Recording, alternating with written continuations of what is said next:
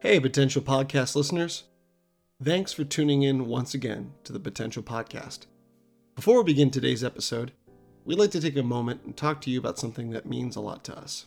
This podcast was created to be a source of fun and entertainment, and although we love to nerd out with you, one thing we do take serious is mental health. If you think you might be feeling depressed, stressed, anxious, or overwhelmed, then our sponsor, BetterHelp, is here to help you. BetterHelp offers licensed therapists who are trained to listen and help you. You can talk to your therapist in a private, safe, online environment at your convenience. There's a broad range of expertise with BetterHelp's 20,000 plus therapist network that gives you access to help that may not be available in your area. All you do is simply fill out a questionnaire to help assess your specific needs, and then you get matched with a therapist in just under 48 hours. After that, you can schedule secure video and phone sessions.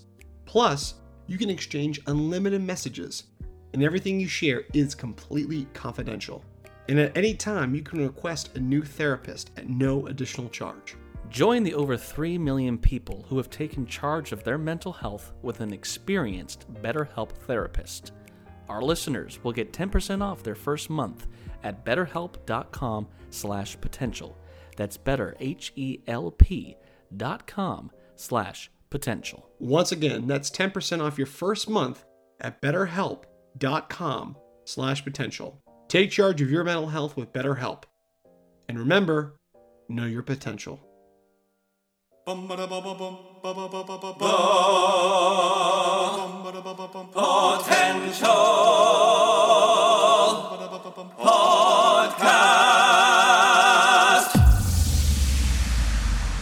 Reviewing the latest in movies, TV series, video games, books, and more. This is Potential Picks. Hello and welcome back to another edition of Potential Picks. I'm your host, Chris Stewart, and I'm joined by my co-host, Taylor Sokol. Today we're reviewing the romantic comedy film Bros. This was written by Billy Eichner and Nicholas Stoller, with Stoller directing. This was exciting to see come out because although we've had a few so far, this is the first big studio gay romantic comedy to be released on the big screen. And I'm pretty sure, Taylor, we're both on the same page that we're big fans of Billy Eichner.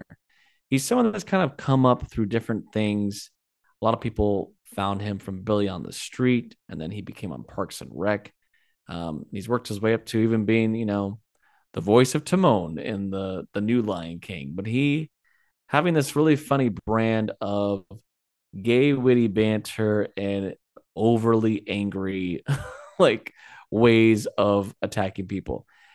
He's a very funny guy. And to see his story off camera of how it's a big deal that a studio is taking a risk on actually having an openly gay romantic comedy.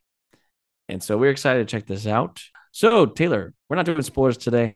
We want you to go out and see this film. What is a brief synopsis of Bros? So our main character, played by Billy Eichner, Bobby, he's a neurotic podcast host. Sounds familiar? Who's happy to go on his online dating and content not to have a serious relationship. But then he meets Aaron, who's kind of an equally detached lawyer who likes to play the field.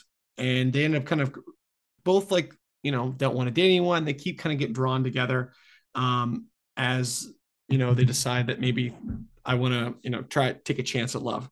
But we have this whole plot line here with Billy Eichner's, main goal, not just as a podcast host, he's opening the first LGBTQ plus American History Museum. And so he's kind of going through all of this and trying to figure out his own kind of stuff in the process while pursuing Aaron. I will say I went and saw this. I saw this by myself. I certainly laughed quite a bit. I think when you go see this film, and it was funny because I know some people had seen it. I was like, "Oh, go check out this movie," and they were asking me what certain things meant because no one knew what cisgender and things like that. So it's an interesting rom-com, gay romantic comedy, is because it is through a modern lens of the LGBTQ community. So that I think what sets it apart than a lot of other ones that we may have seen in the past. but I think that's what's really great about it, because you see like there is a lot to be said about representation throughout this entire film. Yeah, it's almost like too smart for people. Yeah. Like is the vibe I feel. And I think part of it too is the marketing. I think some of the way the marketing was done was almost like a this is a gay rom-com movie and it's better than your straight rom-com movies. You know, this whole line like remember straight people? Yeah, they had a good run. Stuff like that where I'm like not some of the best lines because there's some gold in this movie when it comes to some of these comedy moments. But it is like this clever thing is like we're we've seen hundreds of rom-coms of straight people, many of which are like the same rom-com. It's just the situation's different. You know, you have the meet cute or how they run into each other. You have the building to how they finally become a couple or hook up. That you always have the downfall. They got And to there's get always the back together. breakup. Yeah. And at the end, they get together. And it's like we have the same formula over and over again. Well, guess what? This movie does too. It has the exact same pattern. It has the meet cute, just happens to be at a gay bar, you know, like with a bunch of, and it's really funny the way that they kind of discuss. I think what I felt was, although I have a lot of gay friends, and you hear these terms of like the gay bar, the gay club, grinder, all this stuff, to actually see in a comedic lens what the dating lifestyle is like and how like for some people it works, some people it doesn't. It's like we've never really been educated on that as an audience unless you watch certain shows. We're definitely getting much more flavors of the gay community in several different outlets. But like this was like a funny like way to show what do typically these men go through and then how it still connects to rom-com where we have these situational comedies and some of the moments too that we get often rom-coms. Some of the funny stuff was just like the sex scenes, and it's not like it's gratuitous. You don't see like male body parts down there. If you see some ass, okay, whatever. But like some of the scenes were like just really funny the way that it was handled within the situation. And it was funny because Billy Eichner, he actually doesn't get to be as angry throughout the film as I thought he was going to be. He's much more of a straight kind of character that has some. I mean, straight isn't like not angry. He's less like of the comedic, well, I would say both him and his romantic co-star Luke McFarlane, they kind of balance it out, which I think it was very interesting.